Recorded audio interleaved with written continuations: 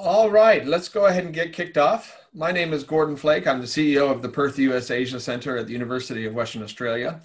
And on behalf of the Perth US Asia Center and our sister center, the United States Studies Center at the University of Sydney, it is my great honor to welcome you to this month's installment of our ongoing monthly US Politics and Policy Review.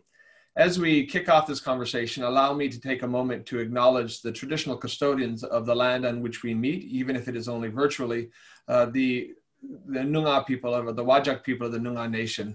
We pay our respects to their elders, past, present, and emerging. Traditionally, on these monthly conversations, Professor Simon Jackman and I will focus understandably on Washington, D.C., where much of U.S. politics and policy originates. But this month, we've decided to do a deeper dive on the second largest state and one of the most important states in the United States when it comes to politics, and that is the state of Texas. Many of you will, of course, be aware of Texas. I don't know anybody that's not. I think you've all seen the maps where foreign concepts of the United States are New York, in California, and Texas kind of occupying the middle.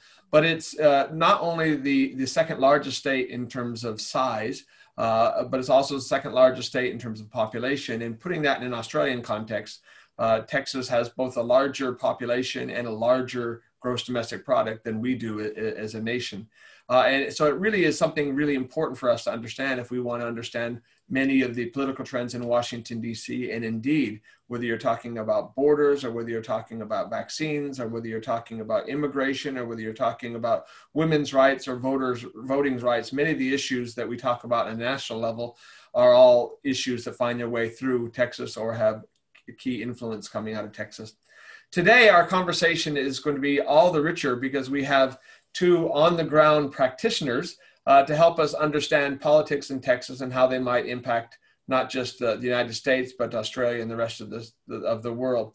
Our first honored guest is Professor Valerie Hudson. She's a University Distinguished Professor at Texas A&M University and the George H.W. Bush Chair as Professor of International Relations. Valerie has been listed by Foreign Policy as one of the top 100 foreign policy, our most influential global thinkers. She was the leader and the co-creator of the massively influential Women's Stats database. Her newest co-authored book is The First Political Order, How Sex Shapes Governance and National Security Worldwide, came out last year from Columbia University Press. Valerie was a Fulbright Distinguished Professor at ANU. And full disclosure, if I seem a little bit nervous and hesitant today, it's because Valerie was my professor over 30 years ago at Brigham Young University. So yes, it's true. That means that Valerie became a full professor at the age of 13. But anyway, we'll go beyond that. Our second guest bridges scholarship and government and provides the second on-the-ground perspective for Texas. Professor Victoria Farrar Myers was elected to the Arlington City Council in 2016 and has served as the Deputy Mayor pro tempore, or pro tempore, you have to tell me about the pronunciation of that, Victoria, since 2018. Prior to entering politics, she spent 16 years at the University of Texas at Arlington, where she was a professor of political science and also served as a Fulbright scholar here in Australia. The end of her Fulbright experience overlapped briefly with the creation of the Perth US Asia Center. And as such, she kindly agreed to serve as our very first ever non-resident research fellow before her entry into politics. And so we couldn't think of two better friends of Australia, friends of the United States Studies Center and the Perth US Asia Center to help us think through the trends on the ground. So Simon, welcome. Victoria, welcome. Valerie, welcome. Thank you. Pleasure to be with you. Well, we're going to kick off, Simon, if it's okay with you. I'm going to come back to Simon a lot of these things, and I know that Simon will have plenty of questions as well. But with a lead-off question for each of our two guests on the webinar today, and we'll start out with Valerie. Given the work that you've done with the Women's Stats database on women in national security, your work on migration and gender, and in fact, I think you just had an op-ed in the Council on Foreign Relations on these issues just last month. Could you kind of take those issues that you normally work on internationally and apply a little bit of a Texas prism to them and help us understand those issues from a Texas perspective? Oh, I'd be happy to do that. And yes, you were very, very young, weren't you? Just 5 or 6 when you were in my graduate class at BYU. Anyway, let me set the context that Texas is kind of a booming state right now. It's certainly growing in its population. It just picked up 2 new seats in Congress. It is attracting business right and left. It doesn't have a state income tax. So Texas is kind of bustling and booming. In fact, we have a large influx of people coming from other states of the union. And in fact, the largest percentage are actually coming from California. 13% of the out-of-state migrants to Texas are from California. So, but in the midst of all of that, right, we have some interesting problems and challenges along the lines that you've been discussing. In terms of what we would consider to be human security, we can, look at rankings such as Texas is #1 in the United States for human trafficking, both as a transit and a destination state. It is number 15 in the country for having the highest crime rate. And it is number 41 near the very bottom in per pupil educational expenditures. And our maternal mortality is very high compared to the rest of the country. And this has a strong racial dimension to it. Even though only 11% of births in Texas are to Black women, 31% of maternal mortality is among the Black community. And so there are some big problems here that you would think that the Texas State Legislature would be tackling head on. Now there's a really old joke in Texas that it was originally meant that the Texas legislature would meet 2 days every 140 years. But then we ended up with it meeting 140 days every 2 years. So something for your listeners to understand is that our legislature only meets for 3 months every 2 years. And that means that its ability to really focus on and handle some of these big problems that we've been talking about are impaired. Let's put it that way. And so we end up with some, for instance, if we looked at the most recent legislative session, it wasn't about human trafficking, wasn't about maternal mortality, wasn't even about educational expenditures. What did we manage to accomplish?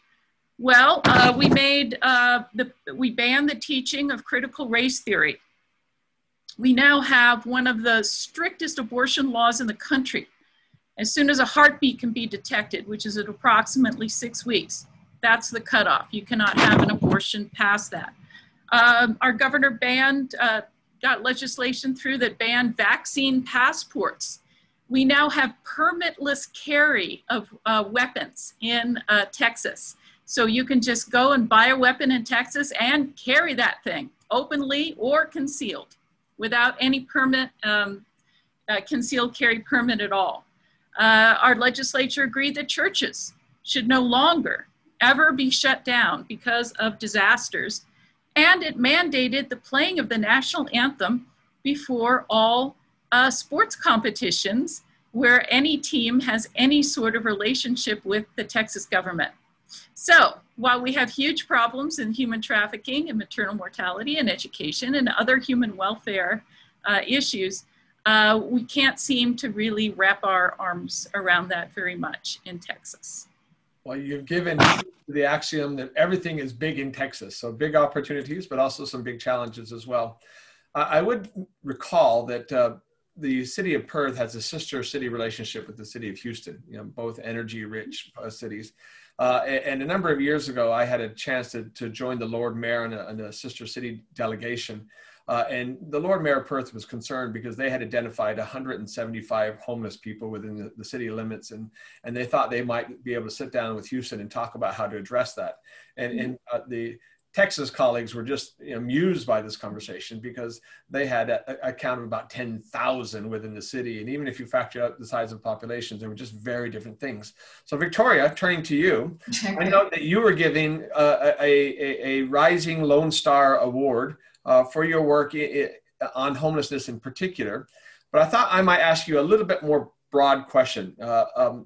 There are very different models of governance, and Valerie's alluded to some of these between those that you observed in Australia, other states in the United States, and Texas, in terms of levels of taxes, the ability of government to kind of affect things like homelessness, et cetera. I wonder if you might, as somebody who sits on a city council in the middle of Texas, give us your perspective on the role of government from a Texas point of view.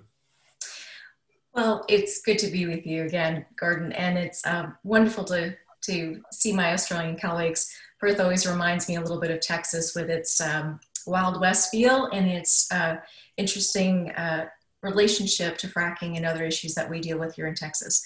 Let me just say, my colleague, Professor Hudson, just made it clear why I'm at the local level and why I serve at a city council level. Because as she so aptly said, our state legislature doesn't like to handle those big issues. So they leave those to the city.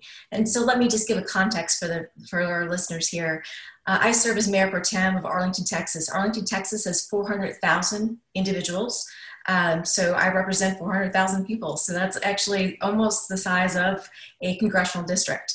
And so our city is a lot of tourism. We also sit on top of the Barnett Shale, which is, we have fracking in our cities.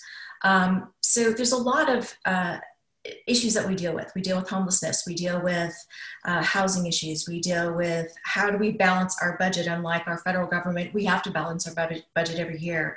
We do have to deal with when the state legislature abdicates its ability to legislate and it says we must do certain things as a city unfunded. We have to find ways to do that. So there's very much, I think, one of the reasons why, as a political scientist who used to study foreign policy, was very interested in going to the local level, is because that is where governing meets the road. And so what I've seen in the last 6 years of a practitioner world is that, when we talk about election integrity, that's a big issue here in Texas right now. There's a lot of discussions regarding can we make sure our elections are safe. And so, that big debate that led to a walkout by our Democratic Party on the Republicans at the very end of the very last day in the House, in the Texas House, I should say. And so now we're going to go into a special session starting July 8th so that we can talk about things like election integrity, like bail reform, bail bond reforms, right?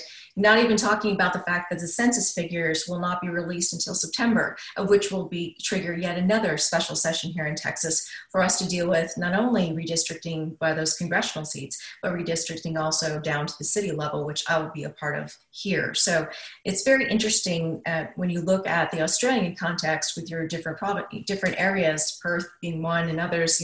I was in Adelaide in South Australia. When you look at the differences there, when you think of our differences here, you tend to think of Texas as being such a wild area of difference. But we do share very much in common with Australia in a sense that we grapple with. As I think the only difference I would say here is we have very much an individual approach, highly individually focused politics here, where in Australia it's very communitarian. So while you just said aghast about homelessness here, to start a conversation in Texas about homelessness and the need for us to take care of those that are on the streets is very much difficult to get people's ear. So I think, just to give you a little flavor of the difference between Australia and Texas, and then Texas vis-a-vis the rest of the nation. So there are a number of broader issues I want to come back to, but Simon, I want to give you both a chance to ask some initial questions of your own, but I want to turn to you first for some of your own expertise. Victoria was talking about the census and the redistricting. You've done a lot of work, obviously, on that particular challenge in the 20 years you spent in Stanford trying to understand redistricting in the United States. Can you give us a sense for the lay of the land in Texas on those issues? I'm sort of feel a little daunted to do so with two experts on the ground, and indeed Victoria, as I did my prep for today, Gordon, Arlington, indeed, a really interesting case study that I hope Victoria can talk a little bit more about in a moment. But but the big picture is that Texas is like a number of U.S. jurisdictions, a state that has partisan control of redistricting, something that in Australia we did away with a long time ago. And Texas, therefore, unsurprisingly, with the state legislature and the governor being Republican, draws lines that tend to, to put it mildly, tend to advantage the ability of Republicans to take, majority support, but narrowly so, in the 50 to 55% region of late, to take that majority and get, particularly with the congressional delegation, translate that into a disproportionate number of seats in terms of their congressional delegation. That's a process called gerrymandering. And indeed, the way to make it work to advantage one party or the other, we sometimes call that partisan gerrymandering, as opposed to sort of related but different phenomenon, racial gerrymandering. But Texas is a state that certainly in its congressional delegation is subject to a good deal of partisan gerrymandering in a way designed to assist Republicans. That's the tip of the iceberg to some extent. And I think, as Victoria was just alluding to, it's not just redistricting that is subject to partisan control when it comes to election administration in the United States, or it's right down the line. It's registration, how easy it is to register, how easy it is to stay on the ballot, felon disenfranchisement, the ease with which, when you move within state, that your registration follows you around. And then, of course, the big ticket item that has certainly percolated through to the news here in Australia, election day procedures and balloting procedures, how easy it is to vote absentee, how easy is it to even find the place you're supposed to vote at if you're voting in person on election day, and on down the line. And again, I can't say this enough. For Australian listeners, we find this awfully odd. We have a system of compulsory voting. The government will actually fine you if you don't turn up and vote. And when the government wants you to do something, they usually make it easy for you to comply. And of course, as everybody, certainly this group will know, hence elections in Australia on a Saturday, you can vote anywhere pretty much. You can show up, and as you're trying to discharge that obligation, you don't have to go to your precinct.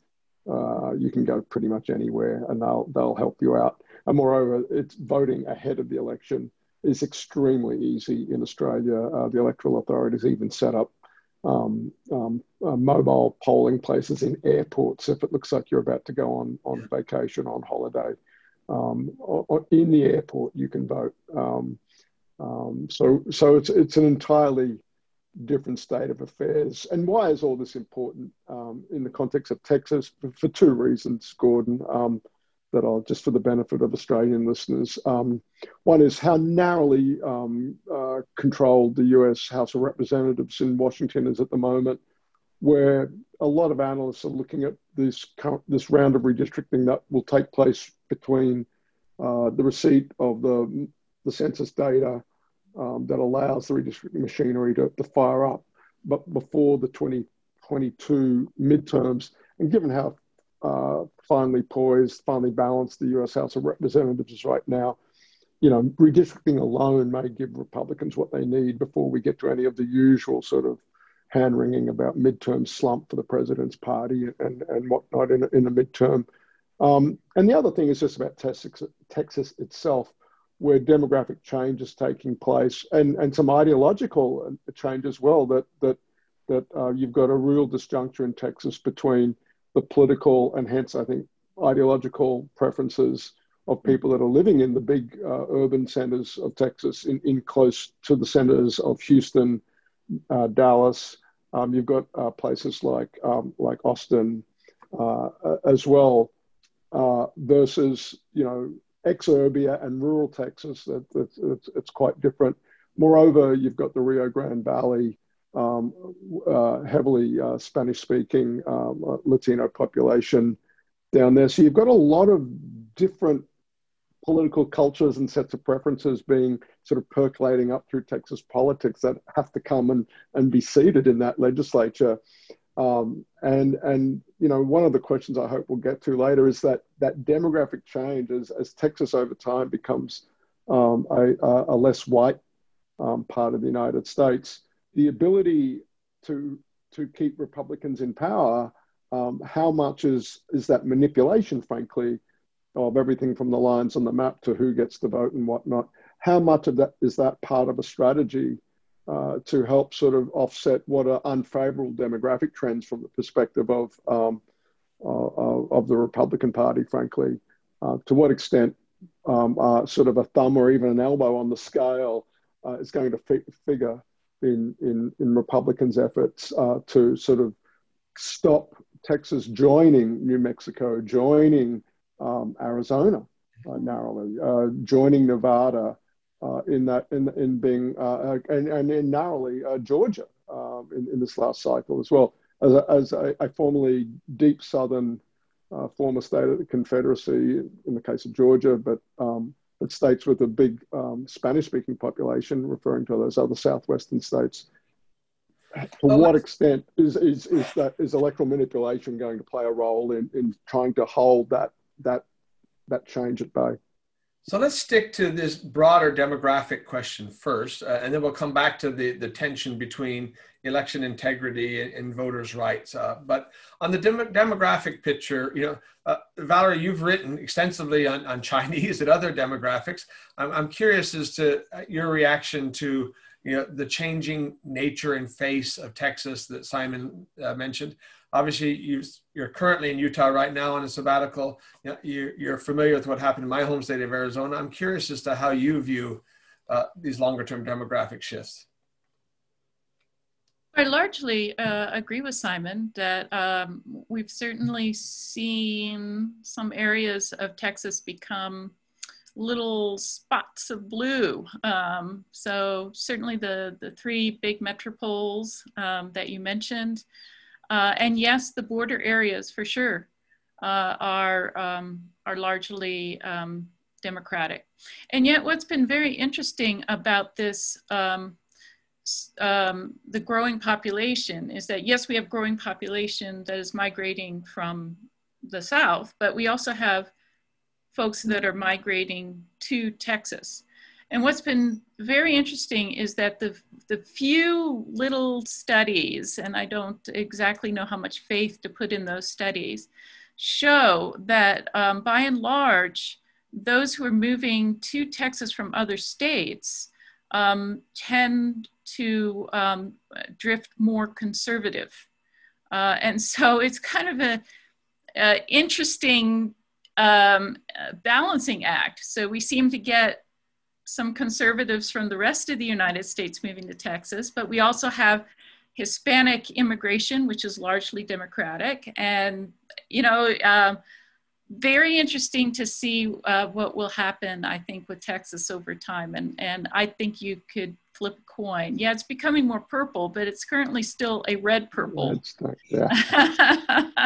That is really insightful because, again, one would, on the surface, assume that someone moving in from California or from Oregon would tend to trend on the more progressive side of the spectrum. But maybe the reason they're leaving California or Oregon is they're uncomfortable with the progressive tilt of those states and find some solace in Texas. Well, Victoria, I mean, obviously you're looking at this from not from a small town perspective, but 400,000 people in Arlington. Do you want to talk a little bit about the changing face of Arlington? Certainly.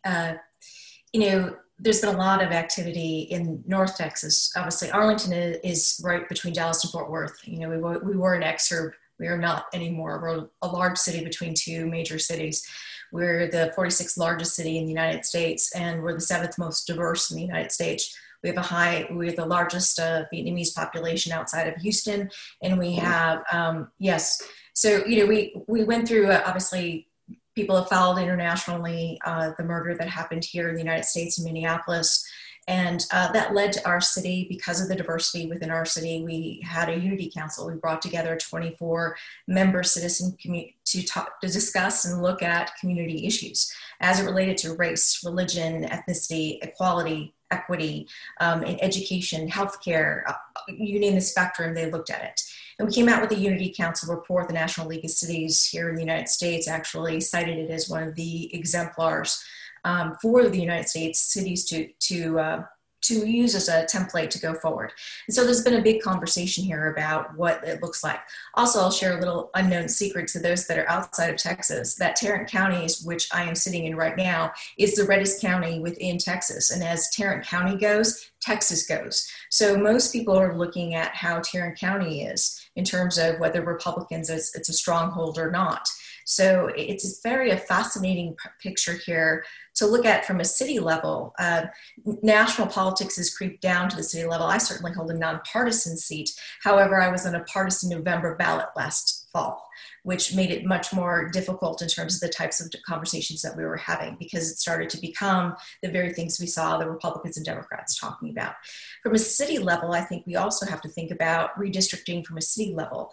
How do we take a city that's highly diverse like ours and also ensure diversity and inclusion within the city council? And what does that look like?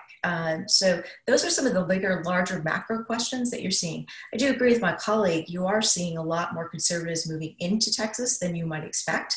Also, be careful about the Hispanic Latino community. There's also a Latino and so you have Hispanics and you have Latinos. So very, very different. Then you have Latinx movement here. So those are all very much, Hispanics tended to lean more Democratic. Latinos tend to be actually picking up steam across the border lanes. You're starting to see Republicans infiltrate to try to take over that vote. George W. Bush was very, very successful in the Republican Party in reaching out to that demographic. So, and never forget, Texas in the 1980s was Democratic. We had what were called the boll weevils. They were very conservative Democrats that in 1980, Ronald Reagan turned them all into Republicans. And so that is the history that surrounds my city, as well as this state, that very much people are playing on the historical factoids, not just the contemporary politics. So I think it's very important for us to keep those in mind when we think about the demographics of the state and how it's changing, but also what the history tells us about how it will develop and the way in which it will immerse itself. So we want to be careful. There's lots of different regions here, just like Australia is a patchwork quilt of differences. Texas itself is a patchwork of differences and very much a different quilt. Whether, when you talk about Austin and Houston, and people like to talk about those centers, they're very homogenistic in some senses the way cities act. We expect them to act. When you start talking about cities like the size of Arlington, which is highly diverse, we've been a majority minority community for 25 years. We've been a majority minority community for almost 30 years in our school districts. So some of the diversity issues that we were bubbling up to the top in Texas, as well as in the United States, as well as across the world, we've been dealing with here in a microcosm within our city. So there's lots of lessons to be learned at the local level. Well, thank you. That nuance is extremely helpful. So with that foundational discussion of the demographics of cities and states there, let's talk about one reason Texas has been very much in the news for the last year. During the election last fall, there was heavy focus on efforts to restrict early voting. I think if I saw the report correctly, that Harris County with 5 million people was limited to a single early drop-off box. And so there is this tension between efforts on the one hand to push voter election integrity, as it's framed, and the others who want to frame it more in voters' rights. Texas has been at the forefront of efforts to pass more restrictive legislation in terms of the voting process. Can you give us an update on where things stand there? Maybe we'll start with you on this, Victoria, then see what Valerie has to add in terms of how Texas is dealing with that tension there. Well, certainly House Bill 7, which is it was a House bill, the state House bill, which was the Election Integrity Act of 2021. So that was the frame, right? Election integrity. It had a myriad of things from, we do have early voting 2 weeks prior to elections, but there was discussion about mail-in ballots and served signatures. There were discussions about restricting where drop-off points. There was restrictions against having any kind of traditionally candidates could send out mail-in ballots to encourage voter participation, because unlike Australia, we have no compulsory voting. So getting people to turn out is very much part of what our campaigns focus on. There were restrictions placed on that. And as I alluded to earlier in our discussion, the Republicans and Democrats wrangled over this in the state legislature right up to the very last hour, in which the Democrats walked off the House floor to prevent it from actually passing and getting to the governor. The governor is going to, as I said before, call a special session starting July 8th. That is going to be the top of the list. And so clearly the question is how far and how deep this election integrity issue goes. And as you well framed it, right, on one side, individuals are saying we got to make sure that our elections are fairly won and people can participate fairly. And on the other side, what people see as fair, people see as you're disproportionately affecting those who do not get time off from work, those in the Black and Brown community who may not be have as much access to this as so you're seeing disproportionate effects. And so what seems on the surface is very much a discussion about how elections should occur and the ways and manners, time, place, and manner of which they should occur, very much have a racial undertone. And as Simon pointed out earlier as well, has an undertone of who controls the state legislature, who controls the city councils, who controls ultimately the redistricting effort at the congressional level. And that will create, obviously reverberations not only in the midterm congressional elections, but also in a presidential in 2024, because Texas is now up for grabs. And Texas certainly is a big prize in the Electoral College. Valerie, anything you would add to that? Yeah, well, July 8th is going to be an interesting confluence of things, because the U.S. Supreme Court just came out with a ruling that supports Arizona's attempts to ensure what they consider to be the integrity of the electoral process. And so that's definitely going to put wind in the sails of those who want to see something similar happen in Texas. So I think the interesting sequence of events there may have an influence in, and we may well see an Arizona-style bill come out of this special session. Simon, obviously this didn't start with the 2020 election.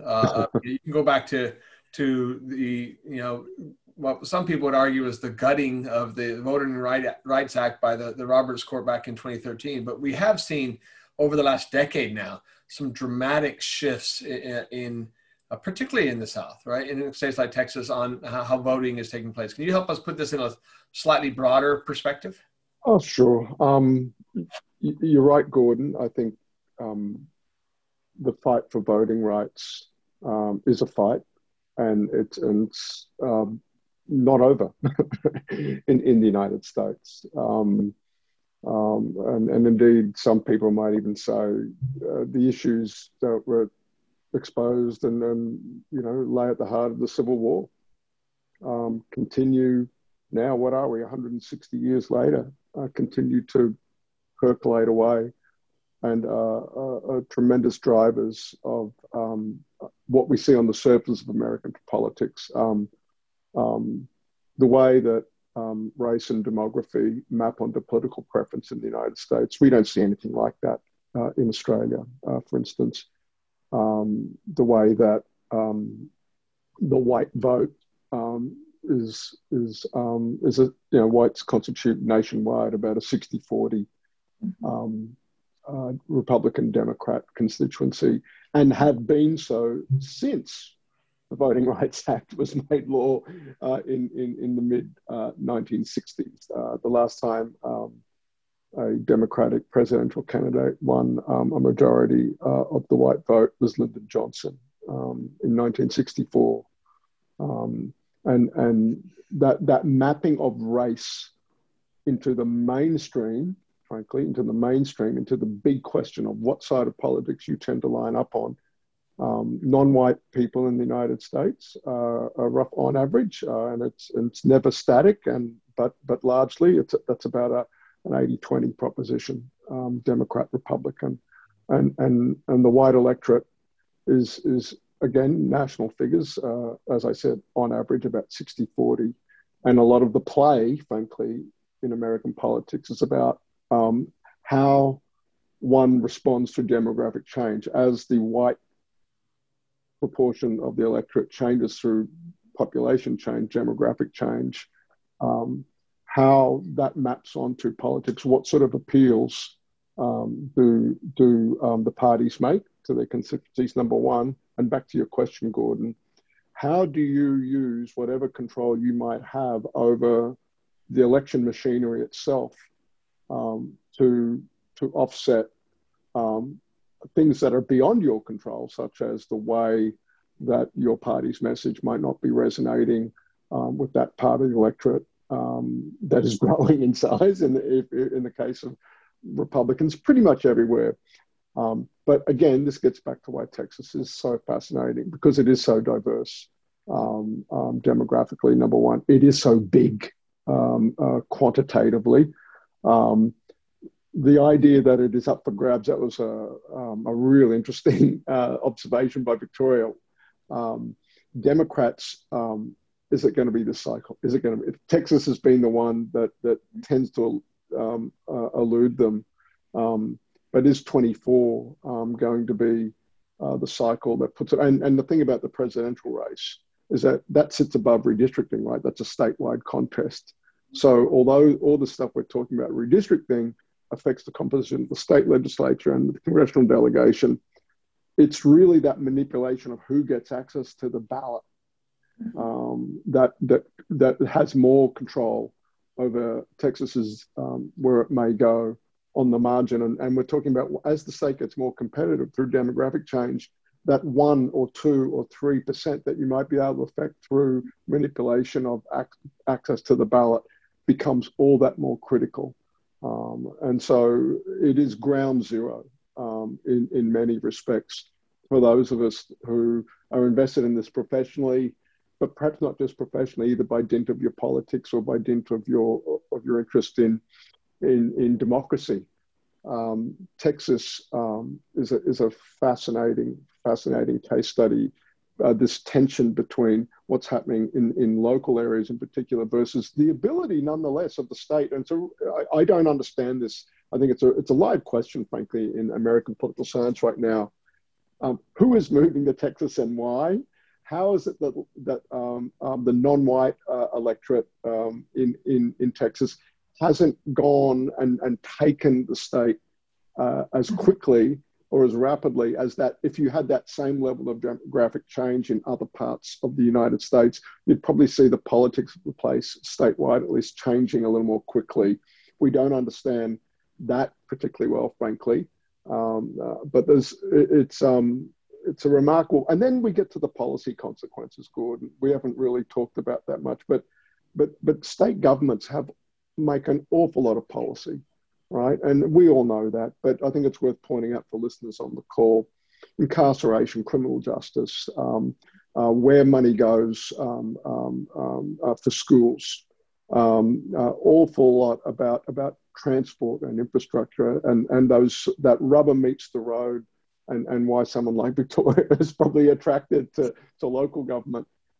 You are making a real difference to people's lives with the decisions that come out of state legislatures, and hence the way that manipulation of electoral procedure maps into real changes in people's lives. We're talking a lot of people in the case of Texas too. And so that makes it just another reason that I think it makes it such a compelling case study for those of us with an interest in these matters for whatever motivation and reason. Wonderfully expressed. Thank you. One of our online participants has sent a question through. Maybe Victoria might take a stab at it. Others can clarify. From an Australian perspective, the distinction between Hispanic, Latino, and Latinx is kind of hard to understand. Is there a shorthand that would help people here understand what that is? I think we utilize, in Texas, there's been a lot of, traditionally in California, Latino, Latina, so coming, not necessarily Mexican in descent, but coming from Latin American countries. Traditionally in Texas, people were called Hispanic because mostly it was referring to our migrant or immigrants coming from Mexico. Certainly now you're seeing more of a demographic flow coming from Central America and on up. So there really is a discussion now that we are having a Latino, Latina. Now, the last part, the Latinx, is now what you're seeing a younger demographic, you say your millennial generation or Gen Z generation, who very much want to stand up and speak on behalf of and be a vocal part of politics. So have placed the X after them as a sense of we are the X factor. In other words, Latinos, not African Americans or Blacks or others, but Latinos or not Hispanics, but Latinos will be the real game changer in terms of the politics here in Texas. And hey, pay attention to us as a demographic, because as we go, the politics of the state will go. So that's what I was really referring to. And I know it seems very foreign to use these types of very parochial types of words, but I've used them for a reason on tonight's discussion, because I wanted people to understand they are loaded terms that very much are signaling, the types of arguments that are being had and the subtlety of the political arguments that Simon was referring to. Thanks. I want to turn now to foreign policy and borders, and maybe we'll go back to you again, Valerie, in this front. Texas has been very much in the news for the last several weeks. One, because of the decision of Vice President Kamala Harris to visit the border. And then just yesterday, I believe it was, the reciprocal visit of former President Donald Trump. And interestingly, and this kind of goes back to your national security wheelhouse, a really bizarre decision by the governor of North Dakota, is it Kristi Noem, I believe her name is, to send members of the North Dakota National Guard, funded apparently by a rich billionaire donor, down to the border to help with the immigration crisis. Can you kind of walk our viewers through these issues and Texas's role in them? I have no idea what Texas did to induce Governor Noem to send those National Guard troops. But the fact that this is donor funded and the donor isn't even from North Dakota is really wrong. If there is some sort of, something that I know the Department of Defense is already looking into, the legalities here. And I know that congressmen and senators are both looking to see if there's some legislation that, if this is legal, this can be plugged. But yes, it's only 50, but still, what a strange and disturbing precedent it would be that a donor can induce a governor to send troops to another state.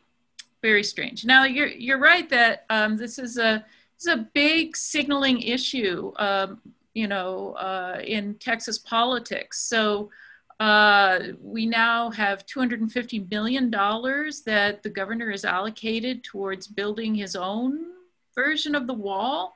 I don't know how many miles of wall $250 million will buy, but we've got 1,254 miles of border Texas has with Mexico. So I can't imagine, but this would be a drop in the bucket. And as such, it seems to be more symbolic than anything.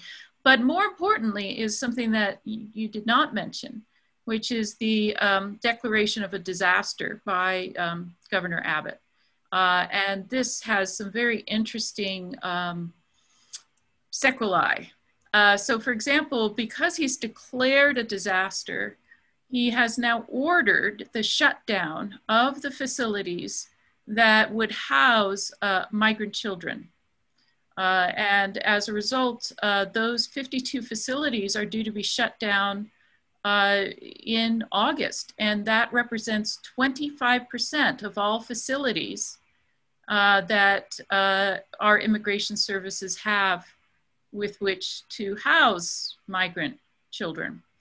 And so this is a real shot across the bow in terms of the federal government.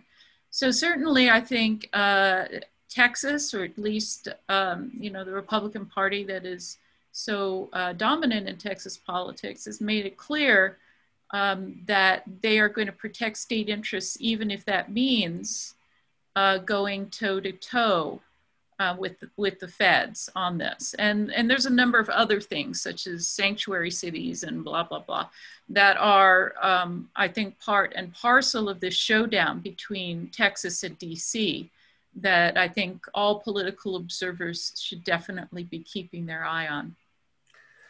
Well, our faithful webinar participants have reminded me that I have slandered the good people of North Dakota. It's actually South Dakota. And so need to make that clear distinction there in terms of the process. Victoria or Simon, any observations you might have on, obviously this is a role for Vice President Harris, which is fraught with danger. And it is one of those issues that is not new, right? I understand that the former president's most recent chant isn't build the wall, but paint the wall, because he's concerned that it was rusted and not painted. But you know, things seem to be shifting there on that front. Any other observations you'd add? Maybe we'll start with you, Simon. Not really, Gordon. I guess the thing about the board, I just going to bring it back to domestic politics, and wondering, again, one of the things we don't understand very well, I think, as a profession, is how well Trump did in the Rio Grande Valley counties, or as you guys look at it, down on the southern border, the land border, with Texas that runs along the Rio Grande River there. It's the politics of this are interesting and fraught, and for English-speaking scholars, sometimes at a distance. The tools available to us to study on-the-ground politics from afar, from be it Stanford, California, or Sydney, Australia, being able to get back to the United States after COVID, and or rely on our colleagues who are there. So I'm fascinated by the two-edged nature of the politics, because it does mirror sort of a politics around tough border policy here in Australia.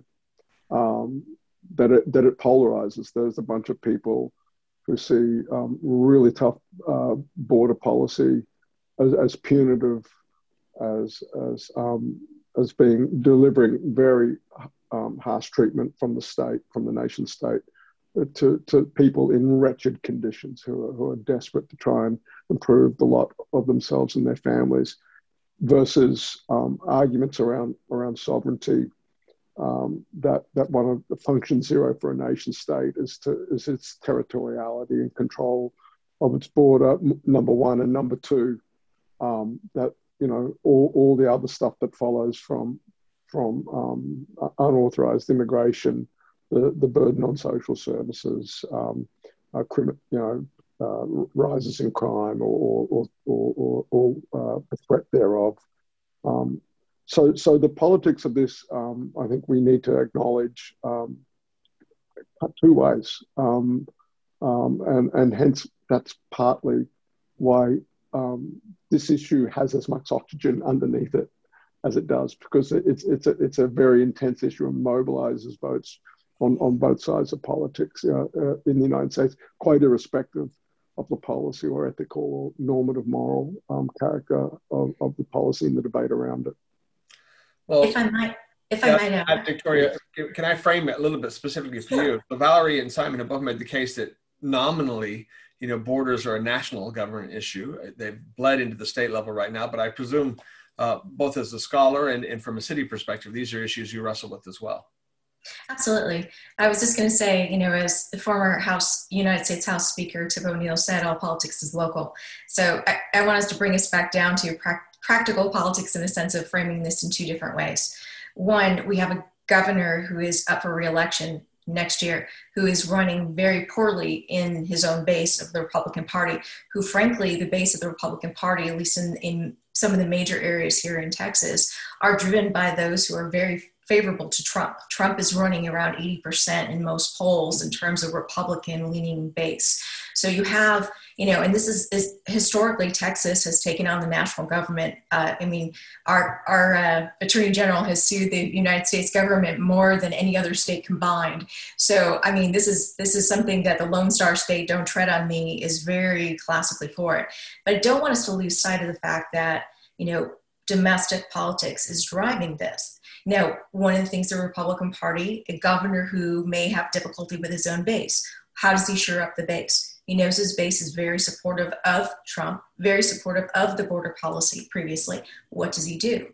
Well, you start rallying around that issue, and suddenly now that becomes, the state legislature is not talking as much about taking away his gubernatorial powers, and now are talking about how they should support him in this initiative and effort. So he's changed the dialogue, as my colleague pointed out. This synchronicity of these events and the timing of these events are very critical in the backdrop of what also is occurring in the domestic realm as well. So, oftentimes, a border state uses those international types of issues or federal issues to make those to the advantage for the party here. So if this governor is successful in utilizing and framing the border issue as a state control issue vis-a-vis the federal government, again, that bolsters the Republican base nationally, because again, what is it? The Republican Party driven by the idea that the state's federalism, right? The states should be the locus of power.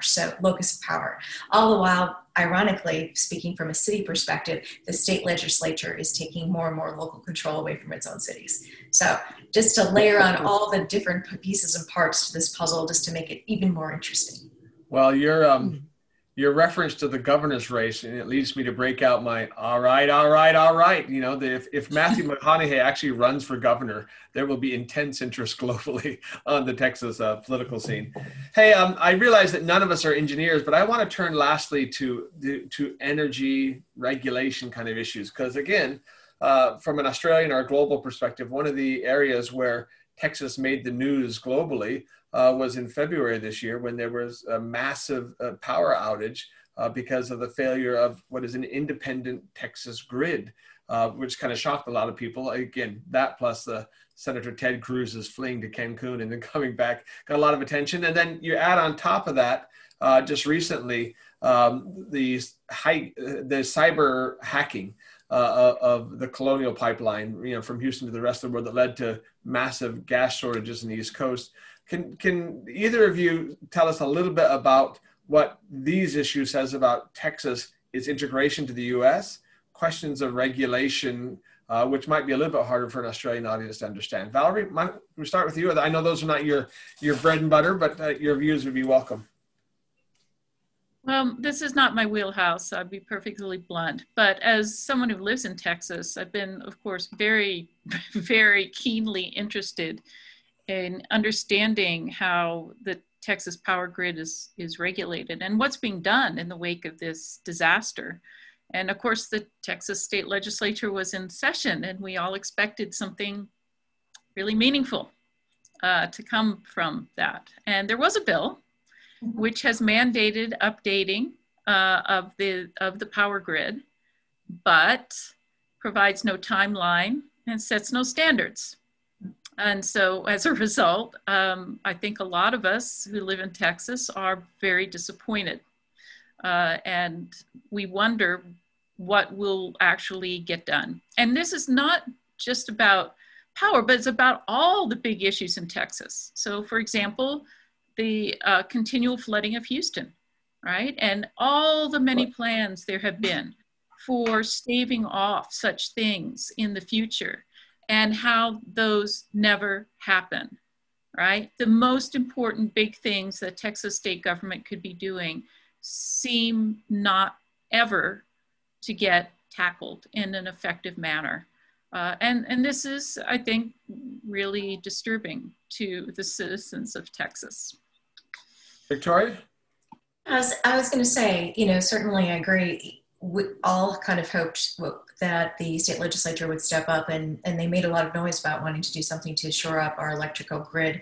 Certainly, it has been a point of hubris for Texans to be able to say we have our own grid. So years ago when the East Coast went down, we said, well, we have our own, it'll never happen here. Well, it has happened. And certainly the bill is insufficient. It doesn't provide funding. It doesn't provide any of the things that my colleague pointed out.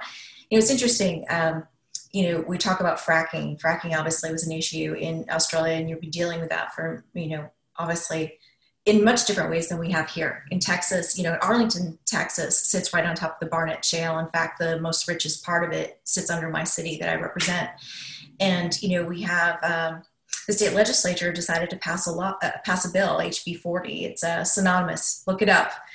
Basically, it says that local governments cannot control or interfere with business operations of gas companies within or contiguous, other than noise, dust, and traffic issues. So, when setbacks and talking about nearness to our neighborhoods, and what we knew 20 years ago versus what we know now about the health and safety and environmental issues. So, whether it's the electric grid or it's even, in terms of the pride of Texas, of being the natural gas area, there's all those differences. And, here I am as a city council member who is asked just as recently as Tuesday during a city council meeting to cite a new housing area right next to a gas well. And I was left with, do I allow for redevelopment and, rehabilitation of a part of our city that really desperately needs it? Or do I, how do I balance that vis-a-vis an old well that's sitting there that may or may not be within 300 to 600 feet setback? And knowing full well that my hands are tied because the state legislature has decided that local governments have to deal with the consequences of it, but do not have an ability to really control the outcome of it. So it is very entangling when you start to look at these issues from different levels and different perspectives. Look, we're close to running out of time. They're not unique entirely to the United States. I recall earlier this year, I toured the Snowy Hydro power scheme down south of Canberra, in a place called Moora, and was struck with all the destructions about the national grid and the national scheme in Australia, none of which involved the state where I live in Western Australia, which is kind of outside the national grid, although probably not as subject to the same types of weather events that Texas experienced and will experience. Simon, any final observations from you before we come to the end of the hour here? Look, I'm just delighted to have spent some time hearing from folks on the ground in a fascinating part of the world. The power thing was an interesting place to end, Gordon. Texas is sort of a little bit further down the pathway than certainly the East Coast grid here in Australia, in that there's so much gas in the grid and gas produces per unit of electricity generated produces about half the CO2 emissions as you would get from burning coal. And for that reason, Texas, which a lot of, I think, urban dwelling Australians think of as the Wild West, and hear a lot of those sorts of stories about Texas, actually cleans our clock with respect to its clean energy credentials, at least, if only because it's burning more gas, whereas the Australian grid is still, the East Coast energy grid is about never below about 60 to 70% coal fired power, and so Texas leads Australia in terms of CO2 emissions per gigawatt hour of electricity, if you will, if you wanted a metric like that. It's a really interesting case study. Plus also a ton of wind, a huge amount of wind in the Texas grid as well. That posed some vulnerabilities as the winter event revealed, but also prompted me to take do a pretty deep dive on it. Sort of those reliability issues around dispatchable power that come with renewals, and how gas has played a really important part of the mix in Texas in firming up supply, adverse winter events notwithstanding, but just in the ordinary course of events, the role that gas plays, particularly in the evening and overnight hours when the wind might die down and the sun's gone. To some extent, it is actually pointing, I think, a way forward where Australia's going to go have a similar looking energy mix as coal phases out.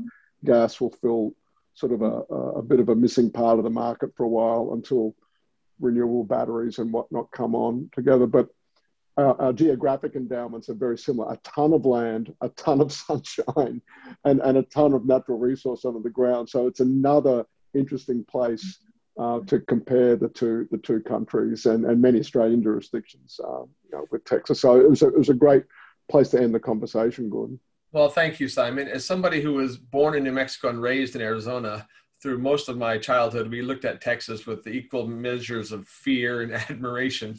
It's been nice to be in Western Australia for the last almost 8 years, where I can welcome Texans from that nice small state that is about, WA is about 3.7 times larger than Texas, although the truth is we've only got about 10% of their population, so you can weigh that however you will.